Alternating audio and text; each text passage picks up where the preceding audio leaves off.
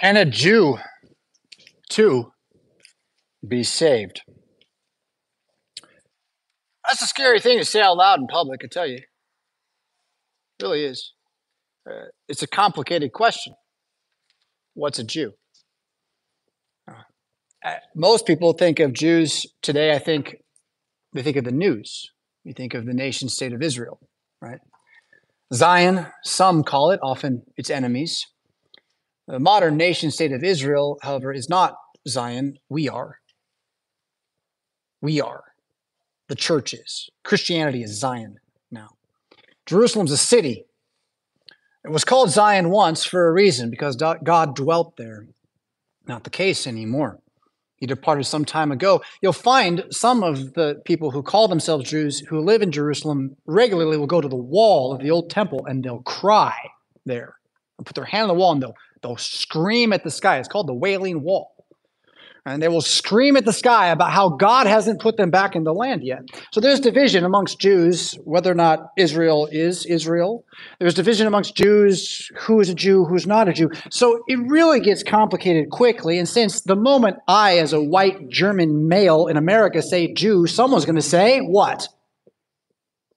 Anti-Semitism. And just like that, they already made me the bad guy on TV, if you haven't noticed. They're twisting the story these days. White males with beards were dangerous people and stuff. Hi. Let me tell you what the Bible says about Jews, though. It says that I am a Jew inwardly. That's what it says. I am a Jew. When someone asks you, what's a Jew, say, I am a Jew. Can we do that together today? I am a Jew.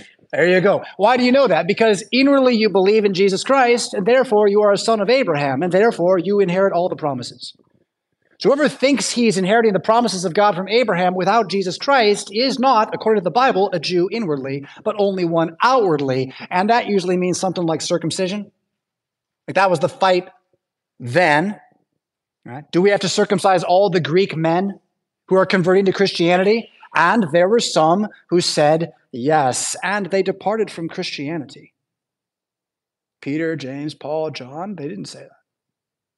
They said this is about salvation by grace through faith, which we didn't have until the Holy Spirit put it back inside of us. And oh, look, those people who aren't Jews, they believe too. Oh my goodness, it's the gospel. It's for the universe, not just for us. But again, now then, so what is the relationship of Christianity to this Judaism that retained and remained as an identity against Jesus Christ as their Messiah from the first century on, in Palestine on? When you see Jews today who call themselves Jews, whatever their bloodline is, their religion is what the Pharisees taught after the temple was destroyed. The temple that Jesus destroyed, by the way, he prophesied that. So their religion isn't even the Old Testament, and if you ever listen to them, it's very easy to see this because they only teach the Talmud, not the Old Testament. The Talmud is a commentary on the Old Testament, but they don't do what we do, go into the text. They don't.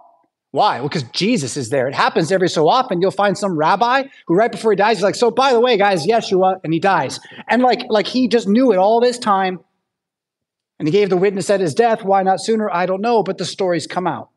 And that's where then what Paul's going to get out today is so very, very important. Can a Jew be saved? And the answer is yes. Now, if we're talking bloodline Jews, not Jews inwardly, right? A bloodline Jew, somebody who's descended from Judah. This is my favorite part about Paul in Romans 11 here. When he's answering the question, can Jews be saved? He doesn't say I'm a Jew. He says I'm an Israelite. I'm from Benjamin. And if you don't know that means something in terms of the name Jew, then you really don't belong in the conversation about what a Jew is, even if you think you are one. Because the fact is, we call anyone a Jew pejoratively originally, because that's who the people in Babylon conquered and took and put in Babylon, was the Judeans, not Israel. Israel had been destroyed by Assyria some generations prior. 100,000 or so of those 10 tribes swept out to the nations. And what was left with Judea, with little Benjamin and Simeon kind of trapped inside. and a bunch of other mixed marriages and things. So not all the tribes disappear, but everyone who's taken to Babylon, they just call them the Judeans. We don't even like them. We don't care. They're our slaves. They're the Judeans. And by the time the Judeans are sent back to Judea by King Cyrus of Persia, right, they are going to go and rebuild Judea, where the God of the Jews is actually the one who convinced Cyrus to do this. And you can read about the prophet. It's really amazing how all these empires just end up believing in God at the top at a certain point. Nebuchadnezzar, they do God's bidding. No.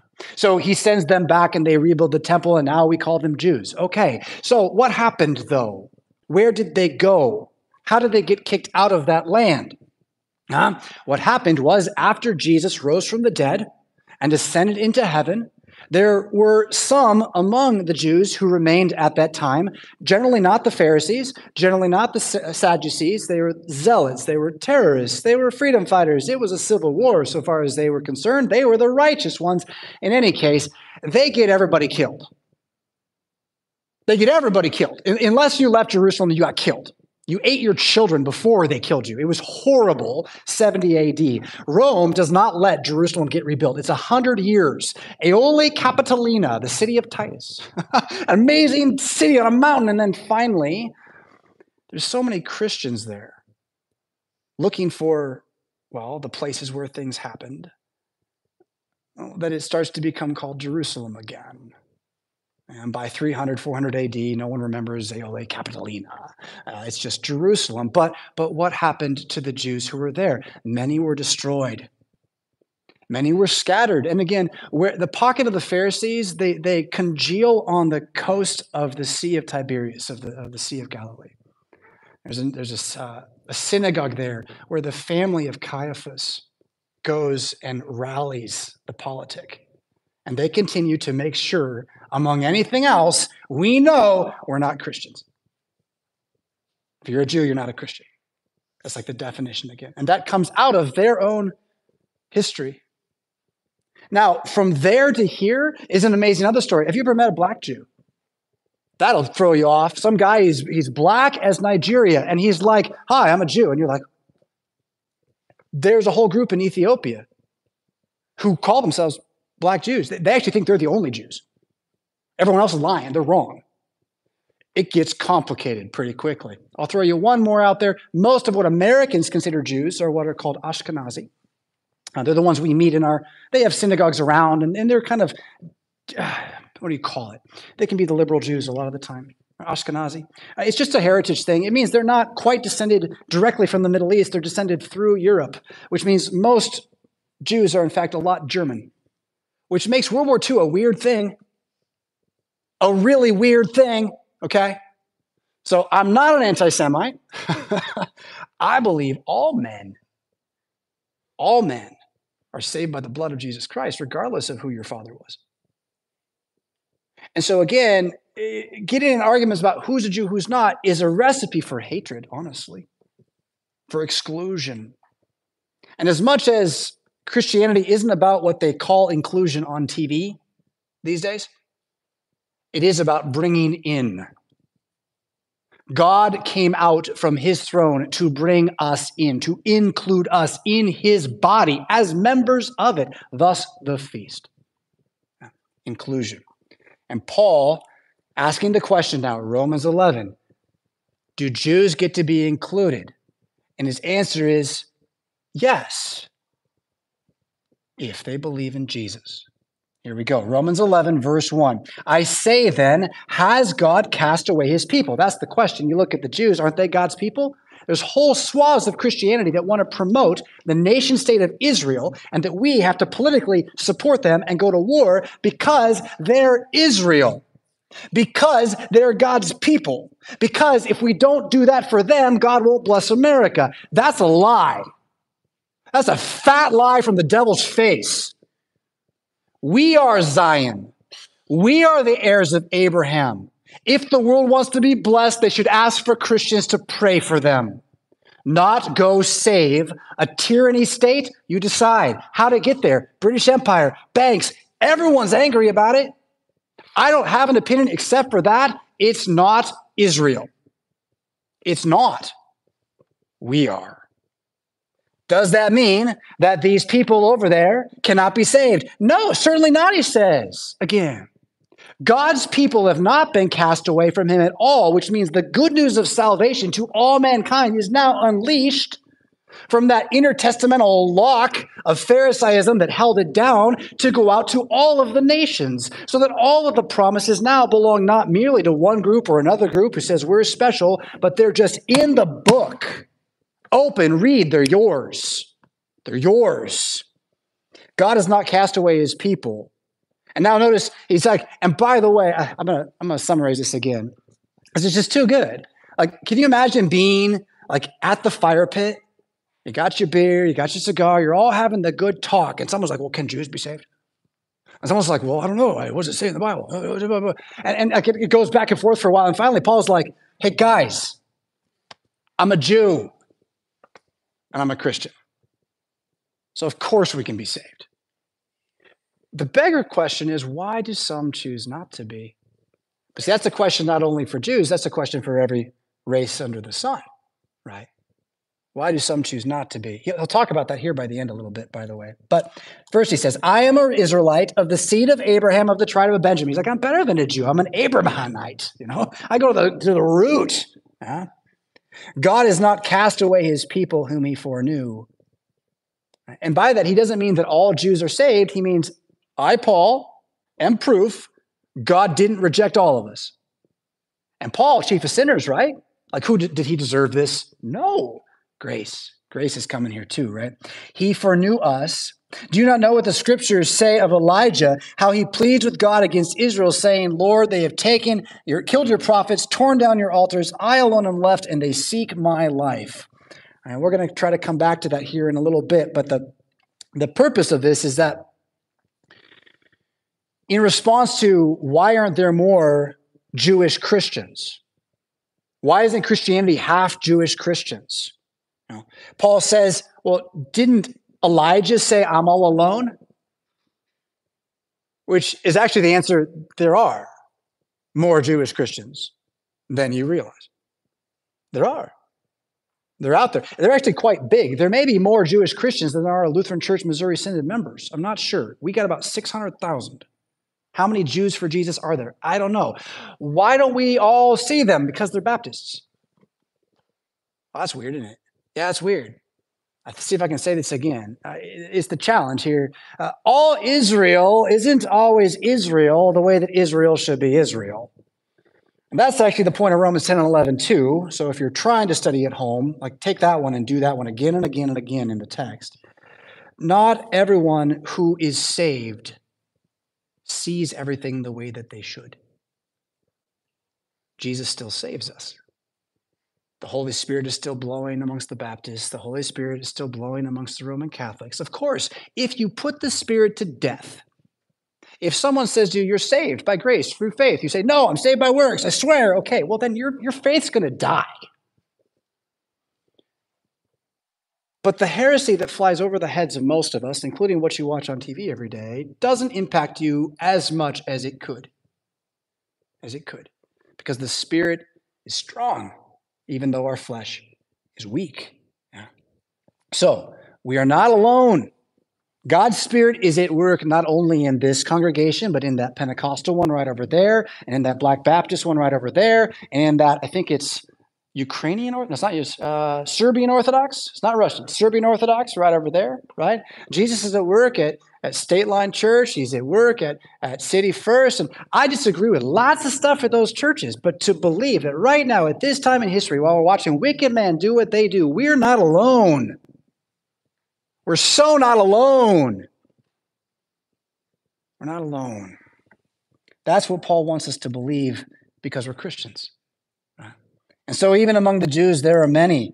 Now, what does God say back to Elijah? We didn't get to that part in the text, and maybe this is a good time to kind of dive into that story for a moment here. I don't think with the clock looking at it, we're going to go back verse by verse through 1 Kings. But well, you heard it a few moments ago, and hopefully you know about the setup of this whole thing, right? Like there's a wicked queen. It's just great fantasy stuff, right? There's a wicked queen. She's evil. She's a witch. She hates God. She's trying to cause all manner of evil and twistedness in her empire. And this Elijah guy, he's a Tishbite. We don't really know much about him. He shows up and he's like, look, there's going to be a drought. And then there's a drought. And he's like, look, all these prophets are lying to you. Let's have a test. And he pulls together in the drought all of these prophets that have been supported by this wicked queen and has them build an altar. And he says, if your God will answer your prayer, then we will all follow Baal, yeah? But hey, I'm going to build an altar over here. And if you don't get an answer and I do, well, we'll just see what happens after that. Yeah, so, I mean, the guys with the other altar, they don't get an answer. They do something. You can find video of this, by the way. There is a group of Muslims in the Middle East. I don't know where, but every year there's a festival. And for like a day or two, the young men, 16 to 28 or whatever, they come out and they basically lash and whip themselves until they become unconscious. And it's like their act of, I don't know, repentance, piety, something. They're trying to get God's attention. It's what they're trying to do, though. They're like, God, pay attention. Blood magic, you know. And, well, that's what these guys are doing, is blood magic all around the altar, crying out, making noises, spitting blood. I don't know. It was gross. It was so gross that Elijah doesn't have any problem cussing so far as Americans are concerned. He says, and I'm going to put it in kids' terms, he says, perhaps your God has to go number 2 and he'll be back soon. Right? But he doesn't say it like that. He says it the way you'd say it in a movie, okay? And that's what he says to them. It's about, like, look, can you see the folly or do I have to tell you it's folly? He takes some water. He throws it on his altar, digs a trench, fills it with water. Prays to God, and the fire, like Sodom and Gomorrah, comes out of heaven and it burns it all. The altar's gone. And again, I mean, I just don't think I'd have the wherewithal at that moment to be Elijah and be like, wow, that's something. So let's kill those guys. That's what happens, though. They're all dead, which is according to the law of Moses, which is the way that they refrain from evil in their country, right? There's supposed to be a country that's Christianity. And the lesson of this is not kill anybody who disobeys. It's don't let them tell you they're Christians. No, you're not. Well, we can all believe this. No, you can't. Why are you so mean? I'm not.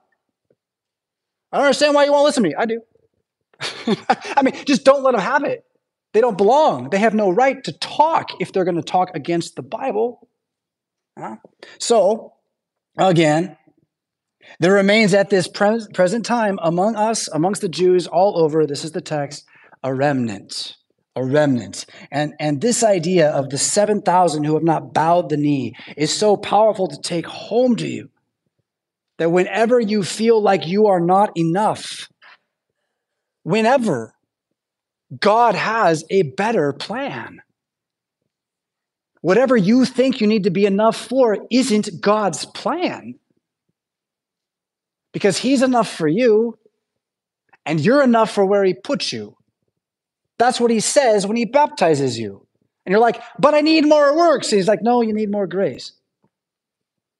It's a beautiful thing that 7,000 have not bowed the knee. Anybody following what's going on in Texas? Can I get a show of hands so I know who I'm talking to? Anybody? About half of you? I said Texas to somebody today, and they went by like they hadn't heard a thing. I have no idea what people know. I mean, you know that like the federal government and the state of Texas are on a military standoff at the border? Like it's the precursor to civil war this week. I don't know what to make of it. I know that there's news that one of the guys who works for the Federal Border Patrol, who's like a chief amongst that, says no matter what we're told, we won't shoot at Americans. Thank God for that guy. Put on a white hat wherever you are. Goodness gracious, do the right thing. What a scary time. Have you heard of Texas? Why do I bring that up? Do you ever feel surrounded? I grew up in 1980. Civil War? Even Texas and the American government fighting about anything ever? Homosexual marriage? Transgender? I mean, I don't even know what country I live in, except I know it's the same flag. I know the Pledge of Allegiance. I can sing the national anthem and would be glad to do so at the one barbecue place in town where they let you do it at noon every week, every day. I'm okay with all of that, but I'm not okay pretending it's the same country.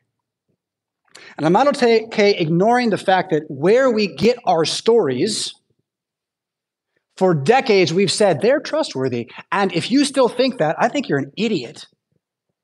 They are lying to you badly right now, to the level where the governor of Texas and 25 other states have signed a treaty. They support. We will fight back against the American government. Dear God, what is going on? And again, I say all that right now, so you'll come back to the text and know that there's 7,000 in Israel who have not bowed the knee, and I'm not talking about the Constitution. You want a good result? Get on your knees. There are people driving trucks and tractors and all manner of stuff to Texas, or so the internet says. They're all going to join up together. Militias are heading there, so the internet says. Remember January 6th? You know how this turns out, right? They get a picture of you shooting somebody, and now we're all in trouble. Do you want to get through this safely? Get on your knees. America, get on your knees and believe you're not alone. There are 7,000, not because they all got together and planned it and did it, because the word of God is sufficient to hold them through the tyranny where their pastors were being jailed and killed. That's what Jezebel was doing, killing and jailing the preachers. And they all still hadn't bowed the knee. You know why? Because they believed it. They believed it. Verse 5, at this present time, there is a remnant according to the election of grace. The idea of the remnant as the church is so powerful. I ask you, write it down, the word remnant. No matter how empty it ever looks, no matter how small it seems to become, are there only 2 or 3 of you to gather together in Jesus' name? You're the remnant. And that means you are elected by grace. He doesn't not know you're there when there's just the 2 or 3 of you left. His eye is on the sparrow. Don't you think he has a plan for your not yet gray hair? Huh? Yes? He is with you at all times, in all places. 7,000. 7 is the number of holiness. 10 is the number of completion. You triple 10, that's the number of the Trinity. God, 3 times, completing holiness. 7,000. At every time, in every place, the word remnant means God saves. God saves, not us. God saves. He elects, not us. And that's going to get into this next bit of the text very nicely, right? Where he says, verse 6, and if by grace, then it is no longer works. Otherwise, grace is no longer grace. You would think that'd be really clear. I don't know. Like, he says it again in a moment, right? If it is works, it's no longer grace. Otherwise, works is no longer work. Like, at a certain point, if you start to argue, you end up without meaning. Right? There's a place for debate. There's a place for nuance. But there's a place where once you argue with, 1 and 2 don't count, well, now you'll never get 3 or 4. And that's the way grace and works kind of works here. If you are going to believe that God, the Almighty, who made the stars in the sky by spitting it out of his mouth and fingered in some dust and made a man, and now you're here way later after sin, right? If you think he needs anything from you, including your yes, please save me, you're just wrong. He doesn't need anything from you. He's just going to save you. And it starts by him saying, I'm going to save you. And you're like, yeah, what? And eventually you're like, yes, please save me. And the idiocy of modernism, we think that's when we get saved. Like, he's been working on us our whole lives, pulling through the Spirit. And one day I go, Jesus, please save me now. I made a decision for Christ. It's just like, what? Yes, you did. You made a decision for Christ. Why? Because he called you. Because he's gathering you. Because he is electing you. Otherwise, grace ain't grace. I don't know what you're singing Amazing Grace about if you think it's about works. Now, take this home with you the next time anything in your head says shame, bad me, poor you, don't, blah, blah. Grace is your answer. I'm elected. I'm elected by Jesus Christ to live forever. So whatever this darkness is, it's going to pass. Did I make the mess? I should clean it up. Did I not make the mess? I will help. Grace. Grace and works go together, but they are different things. And if you mix them, you destroy it all. Grace is not about what we are going to do. It's about who God is, his identity. When John says that God is love, and when Paul says that the fulfilling of the law is love, that's because this is who God is. He makes the rain fall on everybody, and even his enemies. He says, come home, be my friends. Romans 11 is going to go on and talk more about how, verse 7, Israel has not obtained what it seeks. What makes chapter 10 and 11 of Romans difficult, if you want to read it straight through and study it, is he is going to use that word Israel more than one way, like I did earlier, right? Not all Israel is Israel the way that Israel should be Israel. Like I think I used 4 different meanings. And that's part of the difficulty. So don't sweat that. You don't have to be a scholar. But see what happens next, though, right? That Israel, the Jews, in their religion, Judaism, rejecting Jesus, don't get what you seek from being an Old Testament Jew, which is Jesus. Even though that happened, the elect have obtained it. He's talking about elect Jews. He's talking about Jewish people who believe in Christ. So even though Judaism has not received Christ and is not elect of God, there are many elect people who are Jews. They're Christians. And in fact, some of you may even have Jewish bloodline in you too on that. The elect have obtained it. Now look, the rest were blinded. That is some tough stuff right there. The rest were blinded. I'm going to give you like the doctrine, and then I'll try to talk about it and how hard it is, but how good it is. The doctrine is that if you are damned, you did it. If you are saved, God did it. That's what the Bible teaches. It doesn't mean you don't participate, you don't have anything you do. Right? If you're saved, God did it. If you're damned, though, it wasn't God's fault. That was all you. That was like, I made a decision to be damned. All right? That's the doctrine of the whole Bible. In that doctrine, in that space, once you've decided to make the decision to be damned, God is under no responsibility to give you another chance. So if you at like age 12 decide to be really cool at some party, like, damn Jesus, right? And like God heard you, he might just be like, all right. And then he will actually harden you. He won't just leave you be. He won't send messengers later. He'll just be like, okay, fine, you're done. Done. And now you're a pawn in his game. He'll sell you to the slaughter. He'll let you do whatever. He might give you a lot of power, all so you can be destroyed in hell. That's because he hardened you. And Paul's saying, okay, so when you look at the Jews and you're like, why are only some Christians and not others? His answer is God hardened the rest. Who is this God is a good question. Who is this Jesus is a good question. He hardened the rest. The hardening is a hard teaching. Hardening is a teaching that I think is easiest understood if you can imagine the fruit was once perfectly ripe on the tree, but the rot has begun to set in. And once the rot has set in, all Jesus is going to do is cut it off. But the fruit came out ripe. So when you see a group of people, some Christians, not Christians, I don't know, Lutherans, real problem these days. It isn't because we started that way. We started as Christians. And then anti-Christianity, what do you want to call it? Wokeism, Marxism, Gnosticism, it all crept in and it stole what we are. And so now the name doesn't mean what it means anymore. Only the remnant remains. And at that point, let's say as Lutherans, where you see, let's say the Lutheran Church Missouri Synod, divided about a number of things, hardly out there as a stellar witness to the world about much of anything these days. You look at that and you ask, why? How do we fix it? And that's not the thing to ask when you understand election. The thing to ask is, are we being hardened?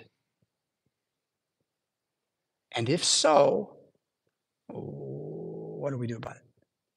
And the answer to what do you do about it is say, Jesus, please, turn back. Take not your Holy Spirit from me. And in fact, the moment you can honestly answer the question, am I being hardened? Like you ask that question, am I being hardened? You're not being hardened. That's kind of cool. Like you can't be.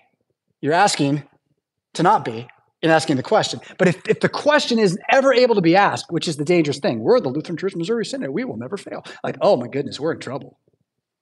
No, my grandfather went to this school. Yeah, great.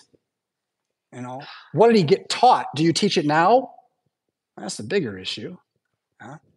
So the hardening opens us up to understand that whenever it's not going well, as a group, as a populace, it is in fact God's punishment. It is God's punishment. Now, where to bring this home? So when that extended family member doesn't believe, and you keep trying, I'm not saying don't try, I'm just saying know who you are. Is it your job to convert that person? And the answer is no. It's the Holy Spirit's job to convert that person. What's your job? To be a true witness, to not lie, to testify to what you know of God and of man in all times, all places. Get your less be yes and a no be no. Huh? But you are not, by your power, able to make them believe that. Bring the horse to water, right? Can't make it drink. They're hardened. And if you can see that they're hardened, the answer isn't, well, let's all harden them more. It's more like pray for them. Golly, it looks like they're hardened. It looks like that person is going to lose their faith. I remember when that person used to confess the faith strongly. They don't go to church anymore, and they can barely mention Jesus. Let me pray for their hardening, that God would remove that mask from them, lift the veil, and teach them to see, right? But if he won't, it's not up to me to fix it, and I got to praise God. But he's going to use that hardening for good. It's going to be for the good of the church. So I want to give you 2 more verses out of Romans 11 here. It goes on past what we read. It says, this is Old Testament stuff. Just as it is written, God has given them a spirit of stupor, eyes that they should not see, and ears that they should not hear, to this very day. Shifting gears just a touch here, but not entirely. How many times in the last 3 years, after hearing something on the news, have you said, that's crazy? You ever heard that? Oh, did you hear? That's crazy. Those people, they're doing this. That's crazy. No, it's not crazy. God has given them a spirit of stupor.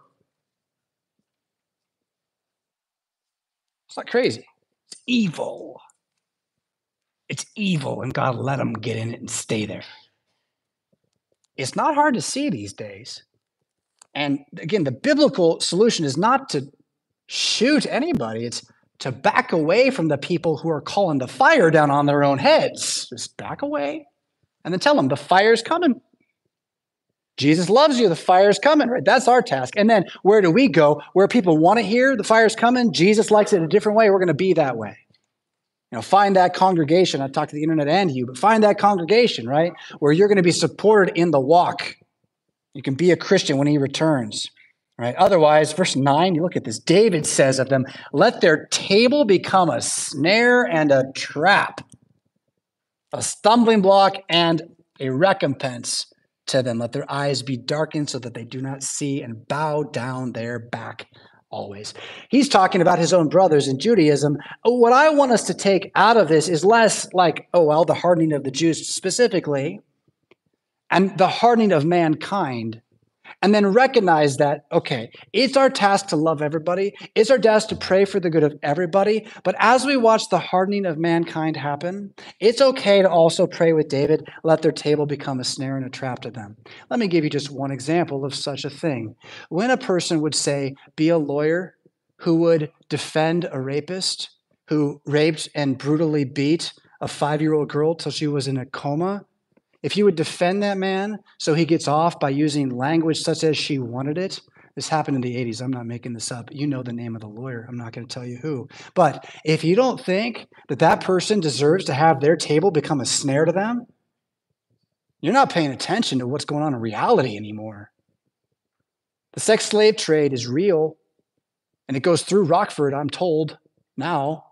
I just started preaching about it. Someone's like, that's in Rockford. I believe it. Right? Let their table become a snare to them. It is not bad when you watch a wicked government eat itself to death. Just don't be in the city while they do it. Just don't be with them while they do it. It's good when God hardens them to their own destruction. Why? Because on the ashes, the meek inherit the earth. Underneath it, there are good men in white hats waiting for it to fall apart. And it's never as bad as you think. You're not alone. There's 7,000 out there in every place ready to do God's will. Again, let's get on the knees and start saying, Jesus, let me see it. Jesus, let me see it. If it's there, let me see it. So, that's sort of what Elijah's doing when Elijah ends up out in the wilderness saying, I am the last one, right? Getting back to that story a little bit here. He has all those prophets killed. It doesn't go so well. She makes a curse, right? She sends a letter. Why?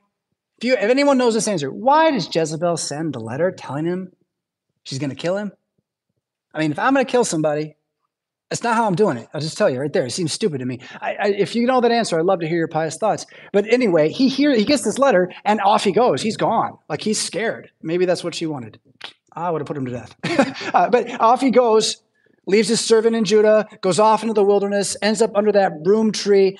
He's hungry and alone more, wants to die, sees no hope, has no options. And the angel shows up, right? Gives him that bread. This is important. Not so much because we should think about how we're going to get bread, but more, where is he? The wilderness. What came from God? Bread out of heaven. Did that happen before? Yes. With who? Moses. Oh, who shows up on the Mount of Transfiguration again? Moses and Elijah. Bread from heaven. You seeing something there? Yeah, there's more coming on that, but hang that one in the back of your head. So he's there in the wilderness, and he gets the bread, just like Moses gave, and he's told this journey is too great for you. Great line. Why the Lord's Supper? Why weekly communion? Why, after you're baptized and forgiven, do you need more forgiveness? The journey is too great for you. He's given more food, and he's sent all the way to Horeb. It's Mount Sinai, the mountain of God. Don't go too fast past. He goes in the cave and spends the night. I mean, I've slept on the floor. You put yourself in a cave overnight, you wake up, you feel that, oh, in the back there, cold, what's going on, right? What are you doing here, Elijah?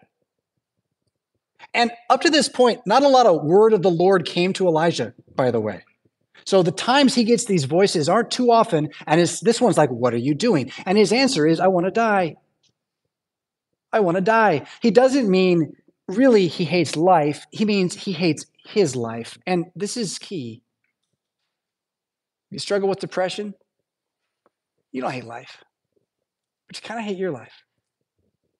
That's not unnormal. Elijah did too. Why? Well, things weren't going well. So what did he do? Cried out to God. That's good. He gets an answer, not quite the one he thought, but it will be sufficient. It will be enough. Right? Grace is always enough. The answer that Elijah gets is, again, 7,000 haven't bowed the knee. There's, of course, plenty of Christians out there. So go find this guy, Elisha, who you've never met, but he's got 12 oxen in his line, which it's like past that wall, right? That's a lot of oxen to plow with. This guy's wealthy, powerful, strong, whatever. He is on Elijah's team. That's the key. Oh, and Hazael, the new head of Damascus, right? He'll help you out, Elijah. Hazael, he's my enemy. And the way the story is going to play out, he's going to help Elijah and the cause of God out, right? So that's the message Elijah gets. But with our last few minutes, let's get to that Matthew text where Jesus is going to have all of this happen to him, where he is the fulfillment of it all. And it starts with that John the Baptist death. So can you put John the Baptist's death right beside the prophets of Baal's death and the prophets of Yahweh's death at Jezebel's hand? And see that there's this reality where the power that is, the army, the strength, the government, whatever you want to say it, they are arrayed against God. And what happens next, what happened to Elijah, is what's going to happen to Jesus. So John the Baptist has his head beheaded. What does Jesus do? He goes off into the wilderness. Yeah, that's verse 13 of Matthew 14. He departed from there by boat to a deserted place, right? We don't really know where. Sea of Galilee is quite large, but the east and northeast side is where you got the most remote territories. It's not the same wilderness that the Jews would have wandered in, Israel would have wandered in under Moses, but note the metaphor, note the picture. He also is being driven by the government out from the country where the multitudes hear about it. They follow him on foot from the cities. That's not what happened to Elijah. So when he gets there, he sees a great multitude and he's moved with compassion for them and he healed their sick. When it was evening, his disciples came to him, deserted place, the hour is late, send them away. He says, you give them some food. And they say, we only have the fish and the 5 loaves. Bring them here to me. I'm skimming here for the sake of our time, but he does this sacramental moment. He looks to heaven, he blesses the bread, he breaks it. It's all like the Last Supper, all there. But. Elijah runs to the wilderness, bread from heaven. Moses, out in the wilderness, bread from heaven. Jesus, in the wilderness, a bunch of people. He doesn't ask, and no one gives it to him. He gives it to them. But he's the man now, fleeing from the danger. Is he fleeing? No, he's going to the cross. But before he goes to the cross, after hearing about the death of John the Baptist, he wants to go up on the mountain to pray, just like Elijah. That's what happens next. It's the most amazing part of the story, I think. After 21, those who had eaten were 5,000 men, besides women and children, which means probably 10,000 people plus. Immediately, Jesus made his disciples get into the boat and go before him to the other side while he sent the multitudes away. And when he had sent the multitudes away, he went up on the mountain by himself to pray.